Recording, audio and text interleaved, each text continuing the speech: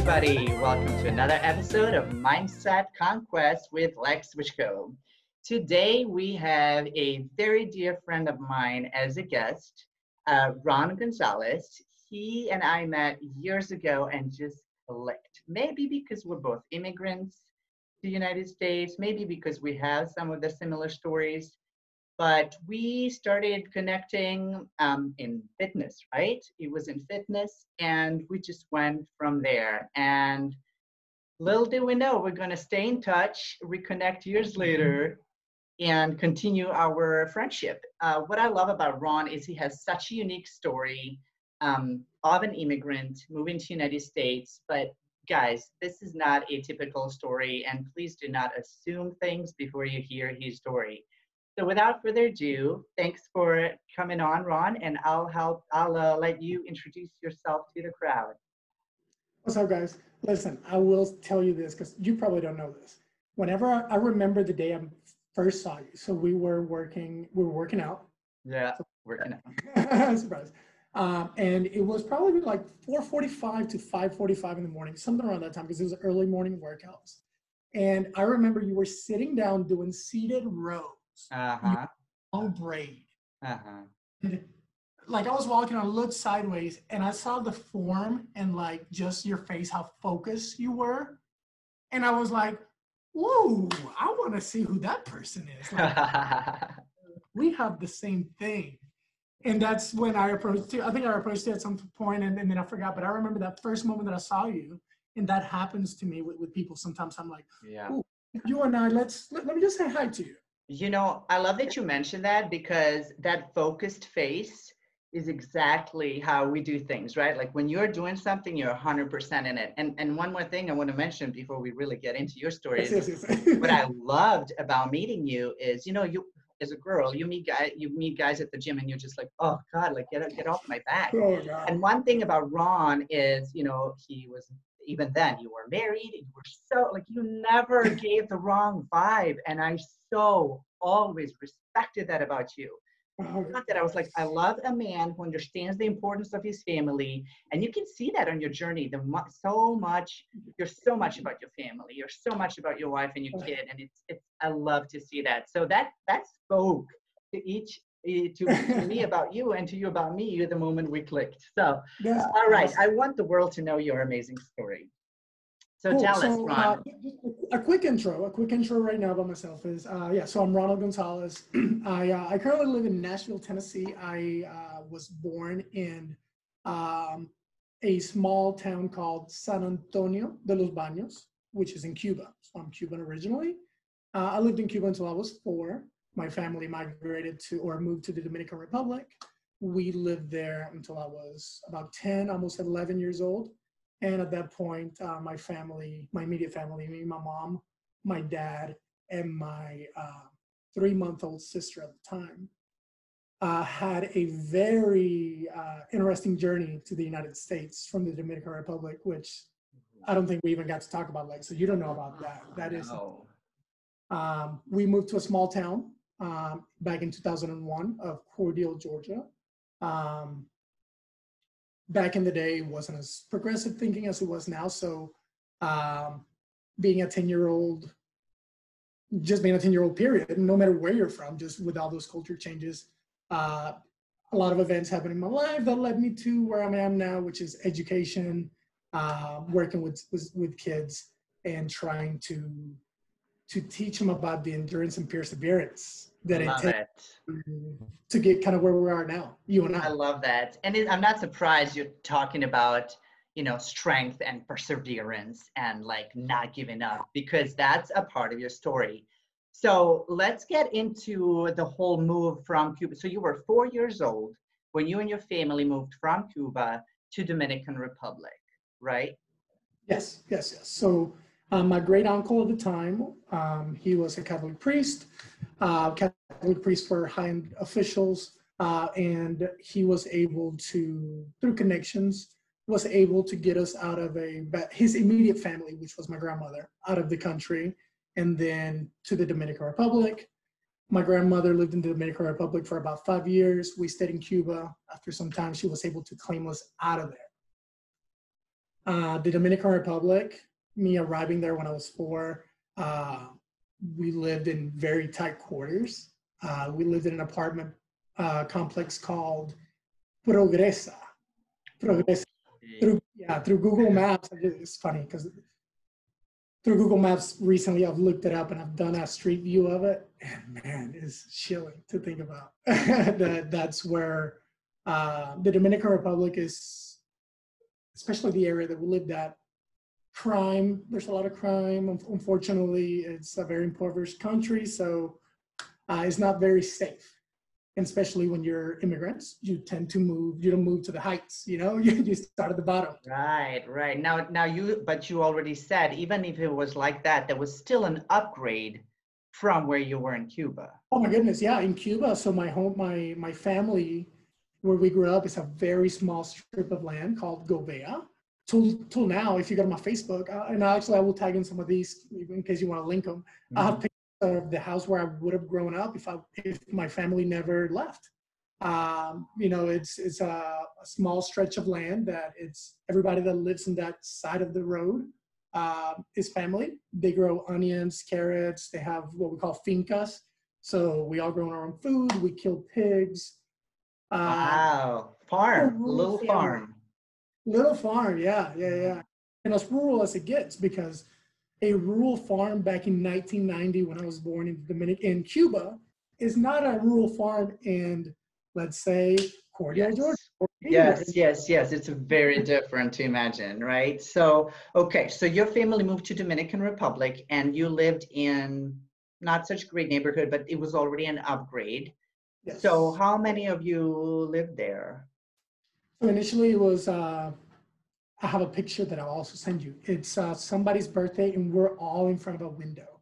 It's ridiculous. Here we go. Me, my mom, my dad, my uncle Raul, my uncle Gonzalo, their mother. So my great grandmother was still alive. Her name is Josefina. I remember me running around the house and walking on her, trying to put makeup on, and she would not let me put makeup. All wrinkly, just, an 85-year-old Cuban lady who back in the 40s did modeling for Colgate. She used to have strippings of old newspaper. And she was crazy. So, hence to see how that at the 80s, she would not see me without makeup on, Right. Anyway, so them, my mom, my dad's sisters, my aunt, her 2 kids, my cousin Chelsea and my cousin Joseph, and their dad. We lived in a 2-bedroom apartment with a small living room, a kitchen the size, a quarter of this room is not very big at all. Which is probably, like 2 by 2, maybe. Yeah, maybe. Yeah. Maybe. So one day the pressure cooker blew up and the beans were like exploded through the ceiling. That's hilarious. Well, now, for 4 years. 4 years. That many people in it. That was our ramp up. That was our ramp up to the Dominican Republic. That was the 4 years of hustle. Right. That got us to nice Dominican Republic.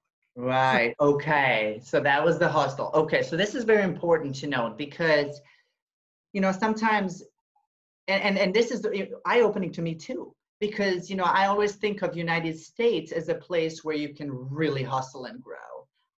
I rarely think of other countries to do that, but that many people also in that close environment, you would think that would be really, really stressful. But your take on it is a little different. So tell me about your memories of those years. Of the Dominican Republic years? Yeah. Of the in-house? So, man, it's so funny. I don't know why my memories are so vivid of it. But we went through 2 hurricanes in the Dominican Republic, and we were in the apartments. And I just have fun memories of like us being in the hall with the mattresses on the floor. My dad was able to get us a small TV, battery operated TV. And I remember like us rushing before hurricanes, people go to do the big shoppings and things, right? Right. I just remember like us running down the stairs, like excited about going to get, what do you care? There was a hurricane coming. We were like, oh, we're all going to be in this fort? All of us? Oh my God. So I think my family has always been a very party, traditional Cuban, everybody together, laughing, making fun of each other, all in good humor type of thing. So I never, well, let's not say I never felt the stress, because there were also moments that I saw my parents deal with the stress that I think of this now just hit me. There's a lot of times that I kind of panic about the stress that my kids are seeing. Yeah. And a lot of that stress from my family that at the time, me being young, you don't think about. You have to reflect on it later and say, yes. Yeah, you can't even understand it then.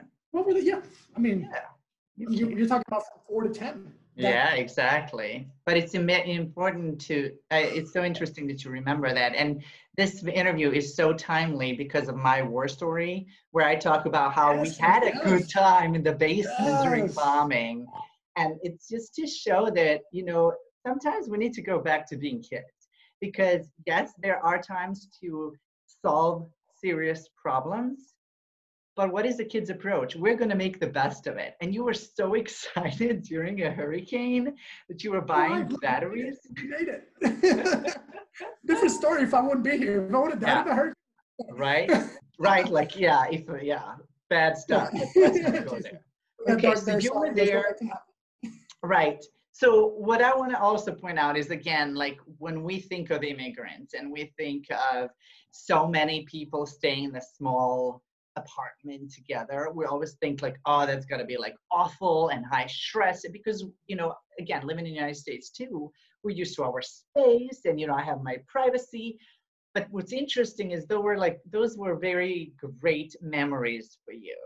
And, you know, that also goes to show that we are assuming that our perspective is everyone's perspective, where you had a great time being connected with that closely with that much family, but from someone else's perspective, they're like, oh God, that was awful. That must have been awful, right? Where and it was completely fine. And there's nothing.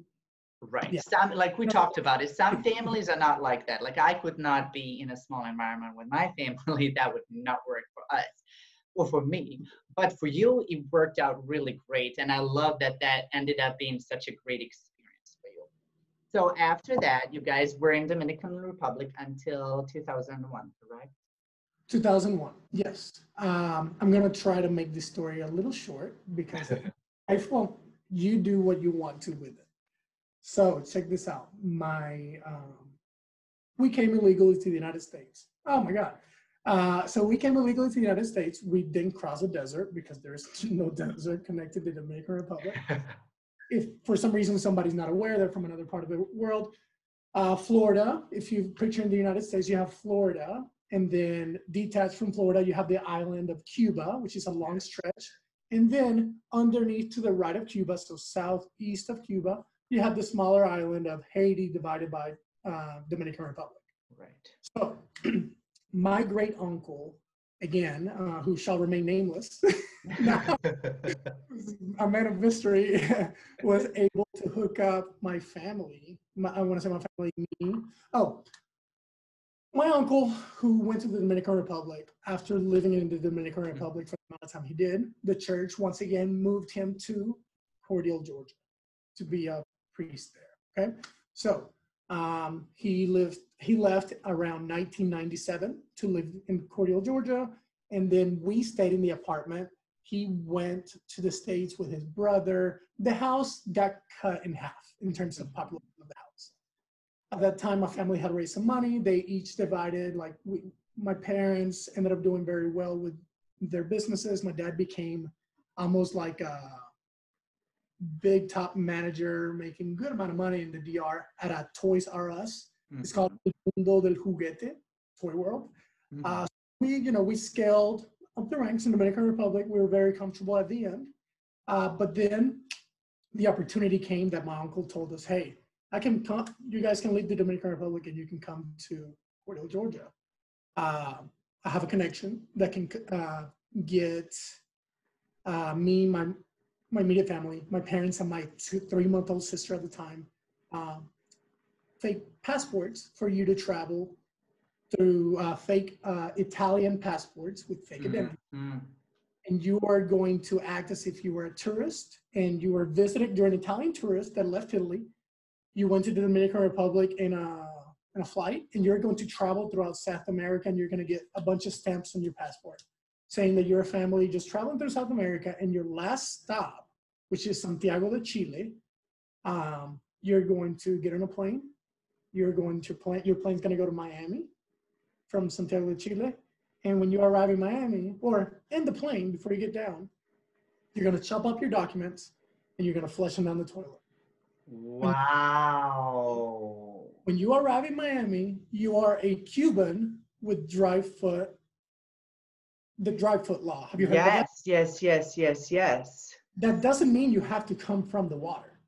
That means you have to touch American soil. That means you have to touch American soil. Now, a lot of Cubans used to cross. A lot of Cubans used to go to Mexico, cross the Rio Grande Desert, and arrive.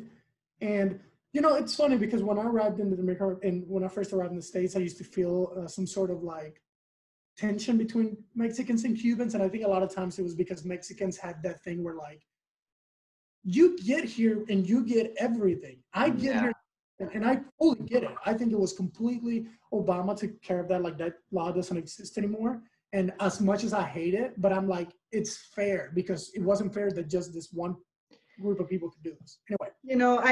I get that. And this could go in the whole political No, thing. No. I do want to talk about that because there's people listening to this who are probably like, oh, well, you found a way, to, yes, that's called resourcefulness. And, for anybody listening to this who doesn't understand a search for a better life, who doesn't understand resourcefulness and finding ways to get to a better life, that person I recommend needs to travel and needs to talk to people from different backgrounds. Because there's so much controversy that I find amongst people who've never traveled, where people who have traveled understand. They understand a need to go to find a better life, whatever the means are.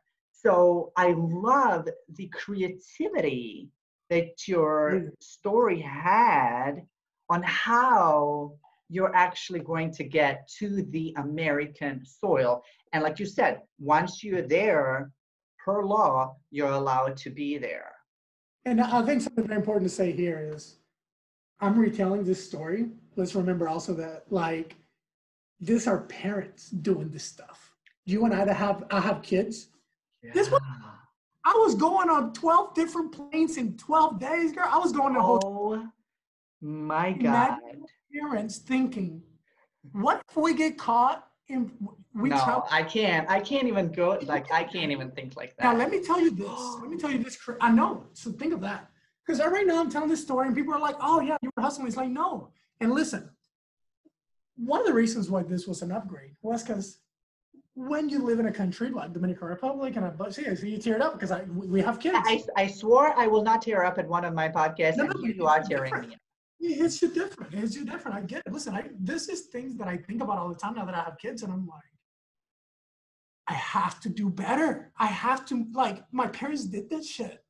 Yes. And listen, so my parents, the last stop was Chile, all the way cold as hell. You would think South America, yeah, you're right by Antarctica. But down, yeah. Chile to Miami, it's a 16-hour flight.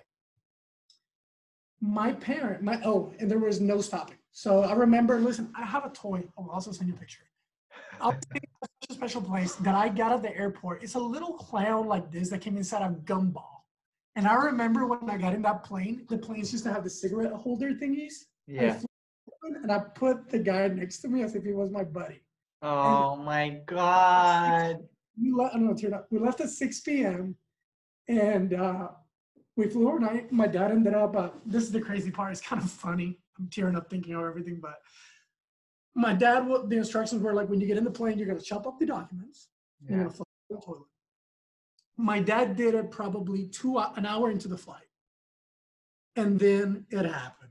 He thought, what if there's turbulence or we have to stop somewhere in this 16-hour flight for whatever reason and they have to restamp our documents?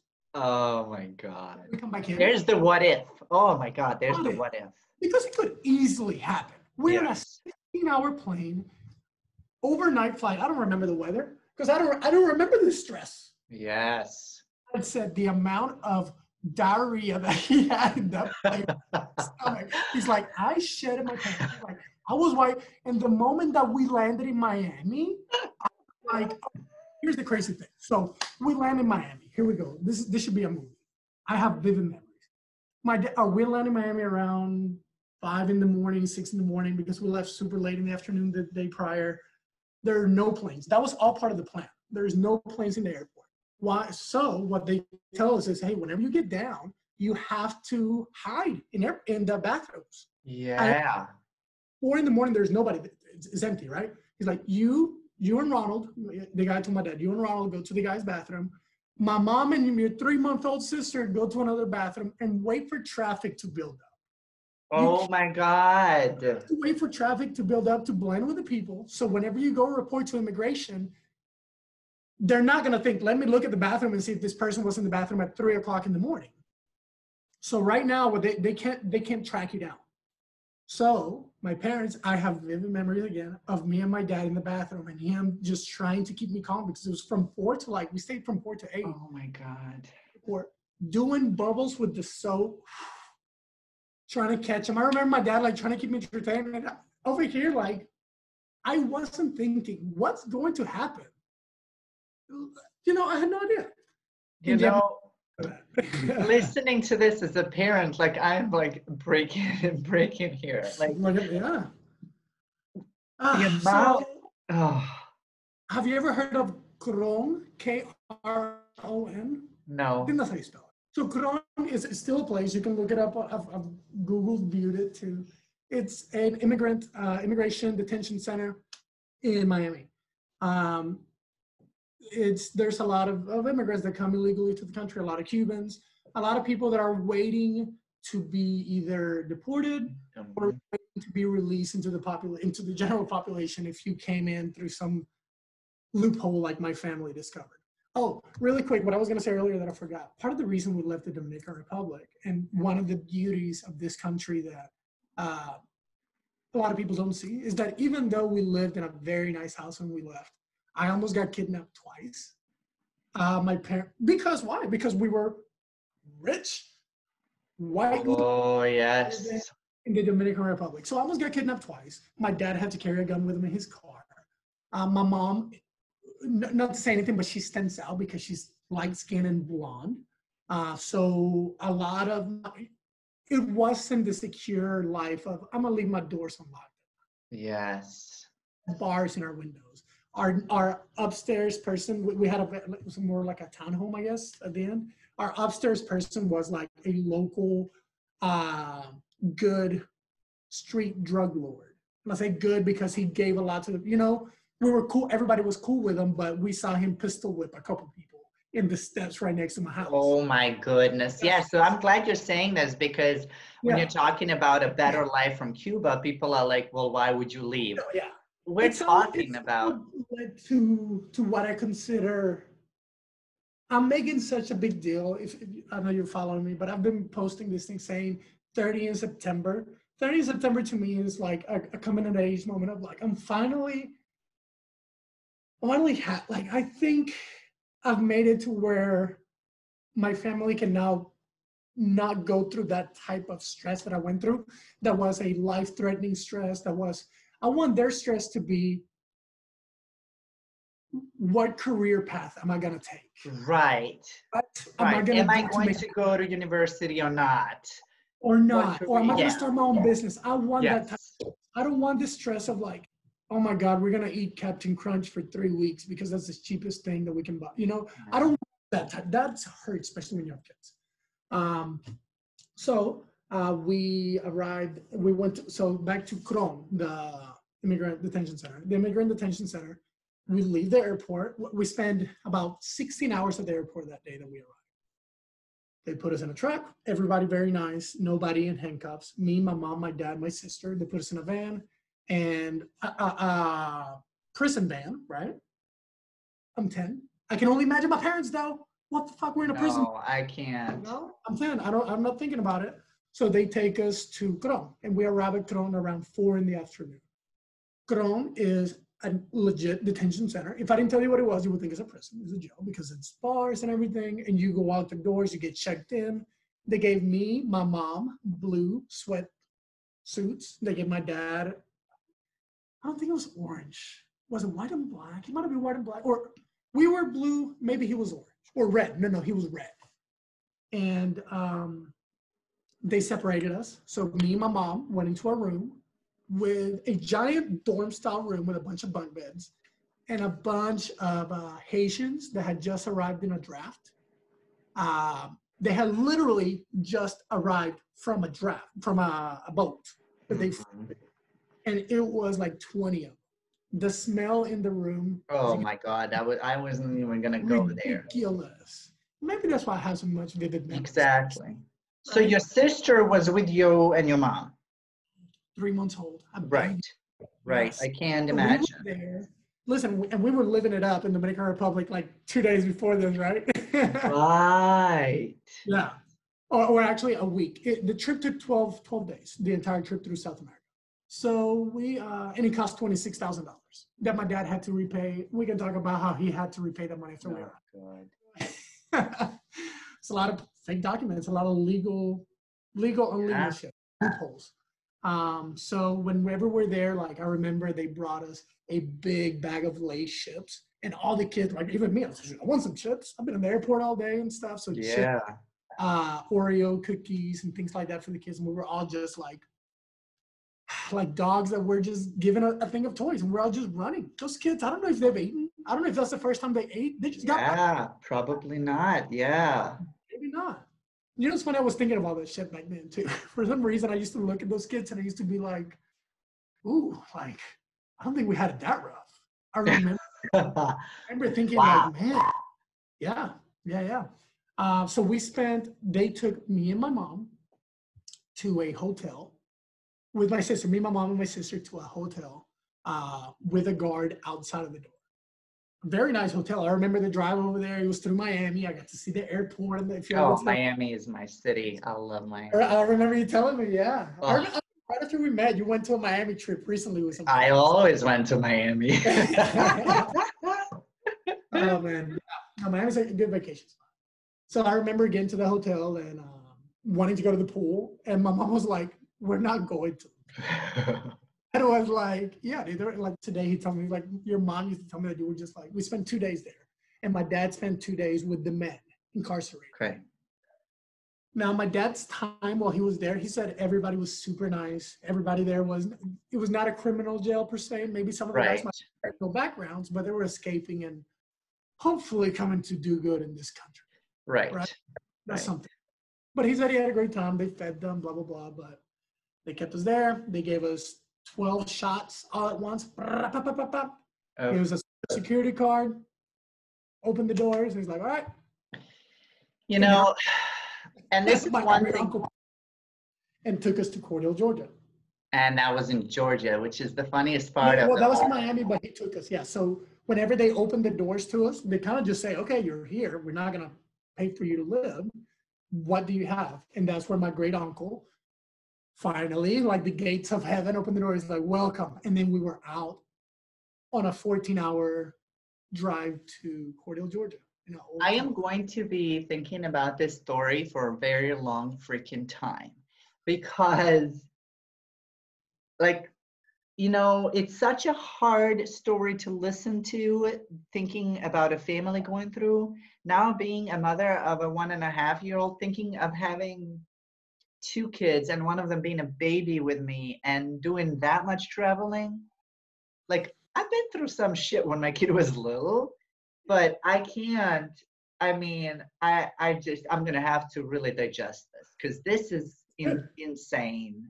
Oh, we can go. There's so many fun stories in every place, in every moment. Yeah, we can. Well, tell me in general. Tell me about the mindset behind this. Like, this is your past. How are you using this story in your life? Does it push you forward?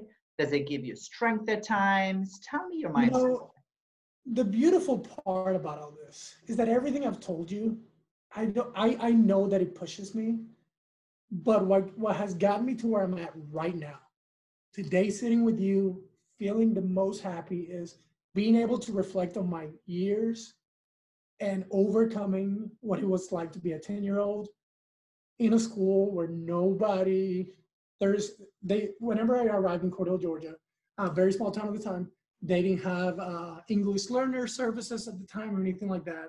So their response, which this is not me throwing rocks at anybody. Again, I wouldn't change a thing because I wouldn't be here if any of those things wouldn't have happened. Yes. So not throwing stones. Their response was put them and put Ronald in the special ed classroom and give him some learning toys. Wow. 10-year-old that was living a life of, I had friends in the Dominican Republic, everything was fine. And now I'm in a place, in a school in the rural Cordell, Georgia had at the time, I think 16,000 people.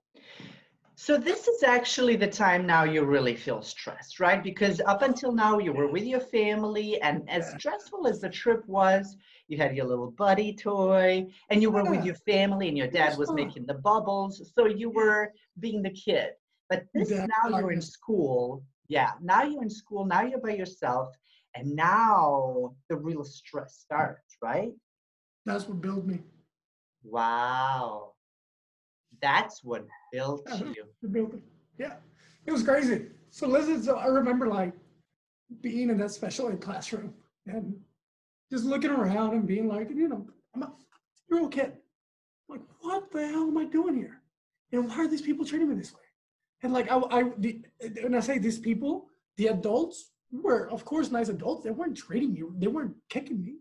But I don't care what adults think when you're 10 years old. You care about what the other kids are doing. Yeah.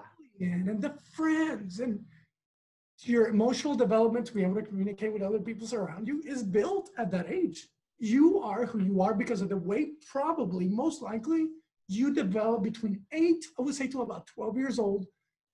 How did you decide who to talk to? Were people smiling at you so you always thought that you could go talk to them? Or were people always making fun of you? I hate my voice and breaking up. Or were people always making fun of you so you always hesitate a little bit before you approach someone? And then when you develop confidence, which is what happened to me, I had this hate that I still use and anger. I want to get tattoos hurt me a ton. But I'm like, if I'm gonna get it, I know. Listen, I'm talking to the wrong person. I wish my wife would have heard me say that.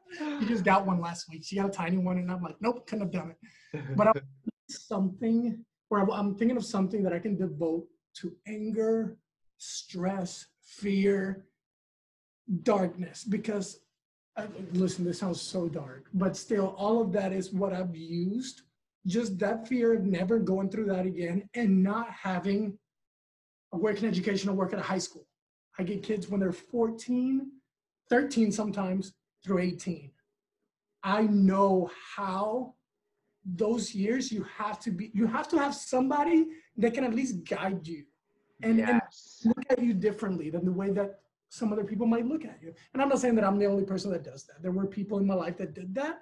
People in my life that till this day I follow. I message them every so often. I'm like, hey, Miss Hunter, my 5th grade teacher. Jason Hobbs, a friend that I just posted on Facebook the other day, a picture of being him my junior year. There are people in my life that I remember kind of help me know that it's okay. You have to push. It's okay. You have to push. Wow. I honestly don't think I had that. Really? Yeah. Man. But you do now. Well, yes. Yeah, absolutely. When did that begin? Do you remember the first person that you felt that towards? You know who helped me? Tupac. I was so angry when I moved to the United States and I had nobody around me to guide me or push me. And I found strength in his music and in his lyrics. And I remember that time, that was early 2000. I would blast him over and over again because you have to, in those moments, like you said, darkness, anger, all of that, you can either give in or you can use that as your fuel. And it's so much easier to give in, but it's so much more rewarding to use that as your fuel. You know what I think? When I have those feelings, I think, what do you want to do with that feeling? And whatever raw emotion you get towards that feeling, as weird as it sounds, to me, I want to elbow a bad feeling. I want to be like, get out. Like, no, I know that this is what you're trying to do. I tell myself this, and you know what? No, back up. Like in my head, I'm like, get the heck back. I got this. So like you said, What I've been through, trying to solve a Wi-Fi issue for a student, I'm not gonna let this dethrone me. right, right. So you're saying that all of your past, you're using the stress that you finally ended up feeling. You're using all of that to say, I am never going there. And I'm going to make damn sure that my family never has those kinds of problems. Mhm. And when you feel those feelings, like you said, in your head, so you're talking to yourself. So there's like a positive, strong self-talk that goes on, right? Yeah, oh my goodness. It's all self-talk. And listen, if anything, again, not throwing stones towards my family. My family did not have time to teach me this lessons that I'm telling. No, They were dealing with other things. So I never hate them for it. I never think, oh my God, why didn't you tell me about student debt? I know, I know, right? It's You the know, same what did you that, tell me yeah, about? it's But the now with same. our kids, listen, today I'm going to post a video. I haven't posted it yet. I'm teaching Alejandro how to do something perfect every day.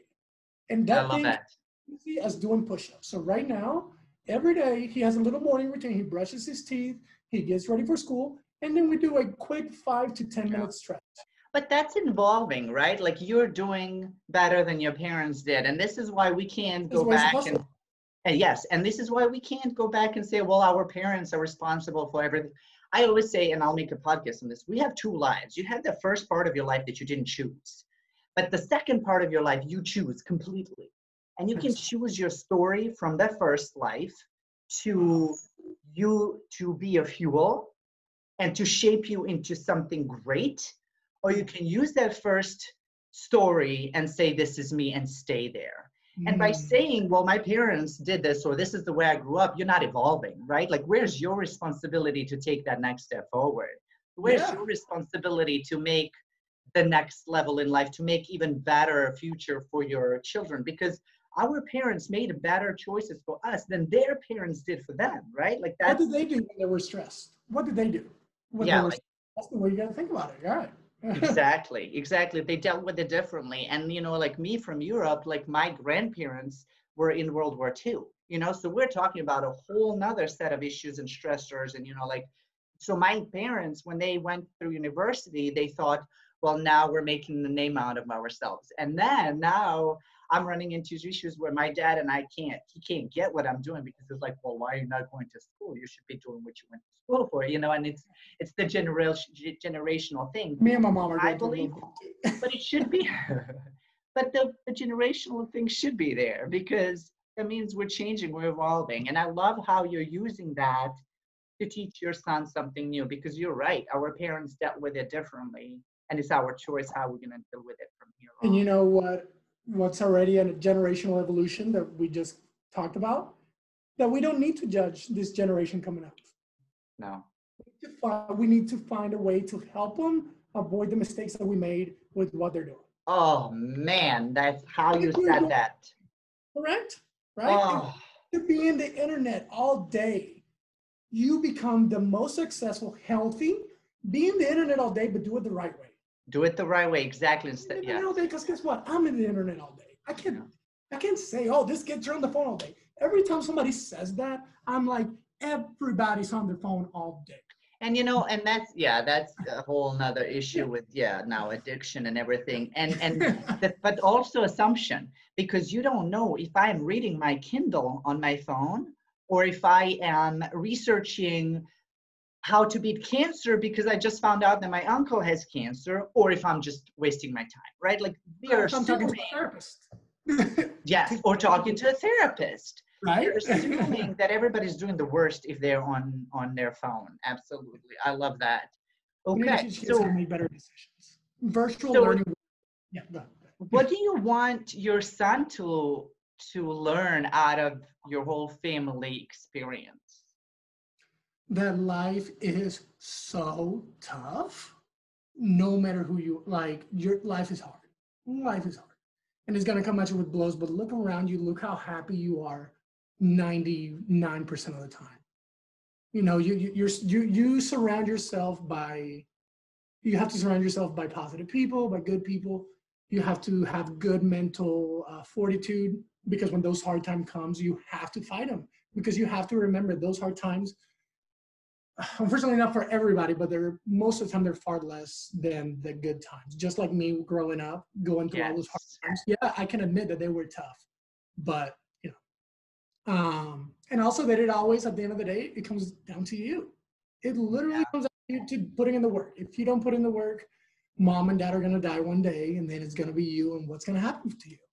Absolutely. And what you're saying is, first, like it's like it totally reminds me of my favorite Rocky speech, right? Like the life is gonna knock you down, but it ain't about how hard you get hit, about how hard you get hit, and you keep moving on, right?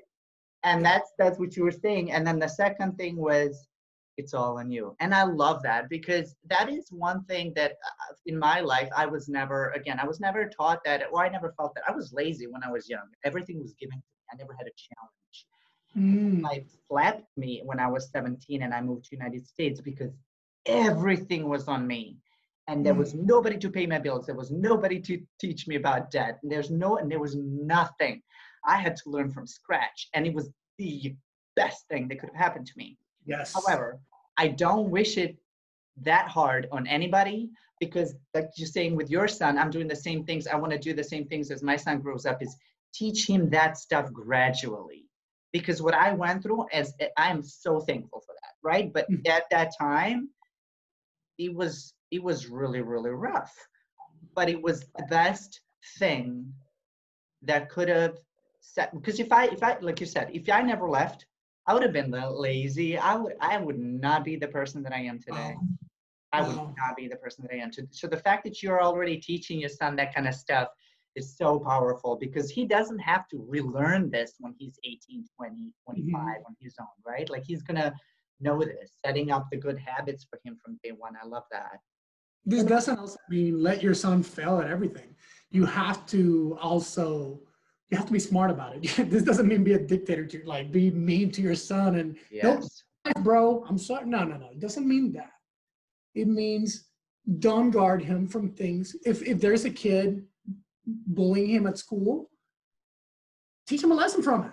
yeah, Teach him in regards of like, hey, listen, this is gonna happen. We're gonna take care of it as a parent. We're gonna do our part. We're gonna step in. right. But listen, this is also this is gonna happen again tomorrow. If it doesn't happen, great. It's gonna happen tomorrow, and you need to understand that. And if Love it, it. what do you do about it? And then that's a whole nother spill. But telling them But that it's type. learning from every experience, which is also what we're talking about from your past too, right? Like no matter what the experiences were, you're learning from it and you're using it as your fuel. And that's what it's We about. should. Using We your should. stories. That's what people should do. That's what people should do. So That's how tell you me, get to where we are. what do you think about that? What do you think about what makes people push forward and what makes people quit? Um, I think what makes people quit was the lack of establishing routines. I think being able to establish a good routine will be the beginning of gaining an extra gear, let's say, in life. That to me was monumental, establishing a routine. And that routine has made it where I've been able to add more things to that routine as I've evolved. So like your brain space of like what you think you can go through is expanded, because I'm like, hey, I already do all these things. This is just another little thing to throw into it, whatever it is. If you don't have that built up mindset of being able to have a lot of things as life often happen to you, I think it's easy to quit, because you're just like, oh no, I already have too much going on. I'm done. Tap out. Boom, I quit. Oh, fitness? No, I have to wake up at 6 in the morning to go to work, and then I have kids. I have no time, or they do it for a week Yeah. while they have that high emotion, blah, blah, blah. And then life hits them and they're like, nope, I can't do So somebody who's listening to this, who's done that 1,000 times and failed 1,000 times, it. Mm-hmm.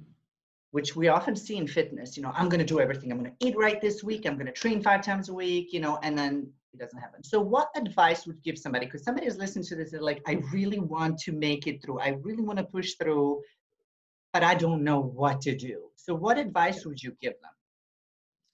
I'm going to give you this advice because I gave it to my wife, who was having a very hard time with this all her life until the beginning of this year, until January 1st.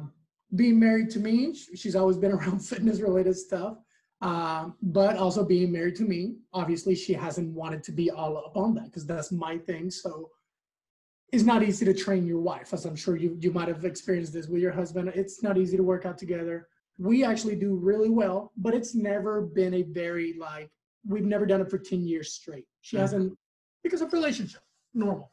So what I told her, she finally gave in and she's like, hey, I really want to be as committed to fitness as you are. I really want to build a discipline. I'm going to listen to you because I've seen that you've done this. I know what you're talking about. What do you want me to do? How do I start? And the first thing I told her was go get a piece of tape, of clear tape, and put it behind our bathroom. We have our bathroom door, and put it on our bathroom door. Weigh yourself every single day when you wake up. I want you to, first of all, understand the way your body fluctuates. I want you to just understand that today you might be 152, tomorrow you might be 154, the next day you might be 149. I want you to see the way your body fluctuates. Don't do anything, just do that for a week. So we did that and we saw her numbers fluctuate. And I'm like, okay, now I want you to start adding one fitness routine to your day. No longer than 30 minutes. You cannot do longer than 30 minutes. If you want to go up and down the stairs for 10 minutes and then jog around the parking lot for 10 and then just do sit-ups for 10, great. Just once a day, 30 minutes. It doesn't have to be continuous. You can do 10 in the morning, 10 at night. I want you to do that for one weight, and we're still going to continue monitoring the weight. So what you were saying is first understand yourself. And visual. Understand yourself. Visualize. And then set small, doable goals. Tiny. So, right. So like this can translate in anything that we do, right? Like any goal that we want to set. Understand. Like meditations or 2-minute meditations. 2-minute meditations. That's mine right now. Every day, 2 minutes. Well, I'm going to have to send you my meditations because I'm doing 5 to 10 minute meditations. I'm recording them now. I have that's step 2 for me. That's step 2. Yes. All right. See, this is exactly what I'm talking about. And, you know, you talked about it from a fitness perspective, but this, again, can be used in anything. First, understand that success is not a straight line. Your body will fluctuate. Your mind will fluctuate. Your energy will fluctuate. Everything will fluctuate. But where are you going over time? Like stock market, right? Over a year, is it going up or down, right? Then set small yet doable goals, but the ones that still push you a little bit forward, because you could have said do 5 minutes a day, but you said 30 minutes a day. So it's still challenging, but it's very doable. You know, and I'm going to add to that the whole reason why you're doing something, right? Like as a coach, like I always dig with people, like, why are you doing something? Because even me recently, like I couldn't get to the fitness mindset. And I'm like, I'm starting and I just can't keep up with it. And then my husband challenged me and we're doing this challenge for 2 months. And it's like such a all of it is a mind game, because I work out at midnight sometimes. My kid doesn't fall asleep till 11. I was done with workout and at midnight, like 40 minutes past midnight last night, but I'm a night person. You're a morning person. You would rather get up at 4 o'clock. Yes. But it's another show. It's another example of how when you know why you're doing something, you got the hook. It's not hard anymore, right? Like it's not challenging anymore. And every excuse up until then that I gave to myself was just an excuse, because now I have time. Now I have discipline to eat. Now I have discipline to, you know, do IF, you know, let's not get into fitness stuff. But the point is I have discipline to do everything that I needed to do. What lacked 2 months ago, I had everything I needed, but my mindset didn't change. So what you're saying is perfect. Understand that success is not every day. It's not a straight line, and set small goals. I love that. So what drives you in life? What drives you to be your best self? Oh man, and you know, so far has been trying to secure since I had kids in 2013. I'm 30, so I had them pretty young. The moment that I had my first son, Alejandro, I was like, oh, I have to do whatever I have to do to make sure that everybody's secure, happy, and monetarily fine, just my whole life turned into that. So my kids, happiness of others around me, comfort. So speaking selfishly, because I think it's also important to also not make it all rainbows and butterflies. There are some No, it's what it's to you. good. I like inspiring others by the way they see me. Um, so there is also that I love physical, that. that energy that you get from people. Yes. To you, like, oh man, that's what I want to do. And I've always been somebody that I've always been. I always pause when I say this, and I need to stop pausing and just say it because I honestly feel this. I hate that so many people think that I do my posts as signs of boasting and as signs of showing off. Because I don't. I've always done it with intentions of like, and I think it's hard if you don't know the background, like I've told you, but I'm like, I'm doing this, but I could be in Gouveia planting onions right now. Like, Yes. because of the struggle. And it's also to say, if I can do it, you can do it too. Right? Yes, And like, that's, there's nothing hurting yeah. me. Yeah, that people, and that's again, this is the wrong assumption. We always think that people are doing it for whatever reason, to put us Yeah. down. And that's all in our head, when you post it. And it's the same, sometimes I think about that, like my posts can come off as aggressive and like really pushy. And I'm all about like strong mindset and like, but I'm like, you know what? Like, that's who I am. I'm not asking you to be me. Yeah. And what I want to do is wake you up and say, you can be whoever you want to be. And that's why I appreciate what you shared, because like you said, comfort, like looking good, feeling good, that's what matters to you. And that's so important for people to define what matters to them. That's like the key. All right. So fitness, that's our expertise. We're talking fitness because that's our area. Right. If you have to do with fitness, replace fitness or everything we said fitness with whatever your happiness is. Yes. Reading books. If that's what's gonna make you happy, read the books. Read books. Yes. And if everybody says you're reading too much, don't worry about it. Just read books, right? Exactly. Build your business. People always say that. Like people say you're obsessed with whatever it is that you're doing, but you're really like enjoying what you're doing, so you don't feel that. You feel bad. It's like, why are you making me feel guilty? Yeah. No. For doing something anyway. Well, couple last things. What is the best advice you got from someone, a lesson or anything like that? It doesn't have to be your person. It can be a quote that you heard, something that inspires you. Les Brown, the motivational speaker, changed also. Wow. Man, he has said so many things. If you've never listened, if you get anything from this after that, just to help you jumpstart your mindset, any Les Brown video, especially the old ones from like the late 80s and 90s, no matter how hard it gets, I'm going to make it. I tell myself that every day. Somebody else's opinion of you does not have to dictate like who you are. Yes. I love that. Les has a story of his own. So anybody listening to this who wants to be motivated and inspired, Les has a story like that too. All right. This was fantastic. So tell us a little bit more about where can people find you from here if they're more interested in either working with you or just following you. So you can find me. So I have a private Instagram page, but if you want to follow me because you heard this podcast and you want to keep up with my story and stuff, message me when you send the invite so I know who you are. It's at the Ronald Gonzalez in Instagram. All right. And I'll post the links everywhere as I post this video and podcast, so people can get in touch with you if they feel inspired, if they want to get in touch with you about fitness, if they want to hear more about what you're doing with kids and all the good stuff. That was amazing. I knew a little bit about you, but I didn't know a lot, and I had my mind blown.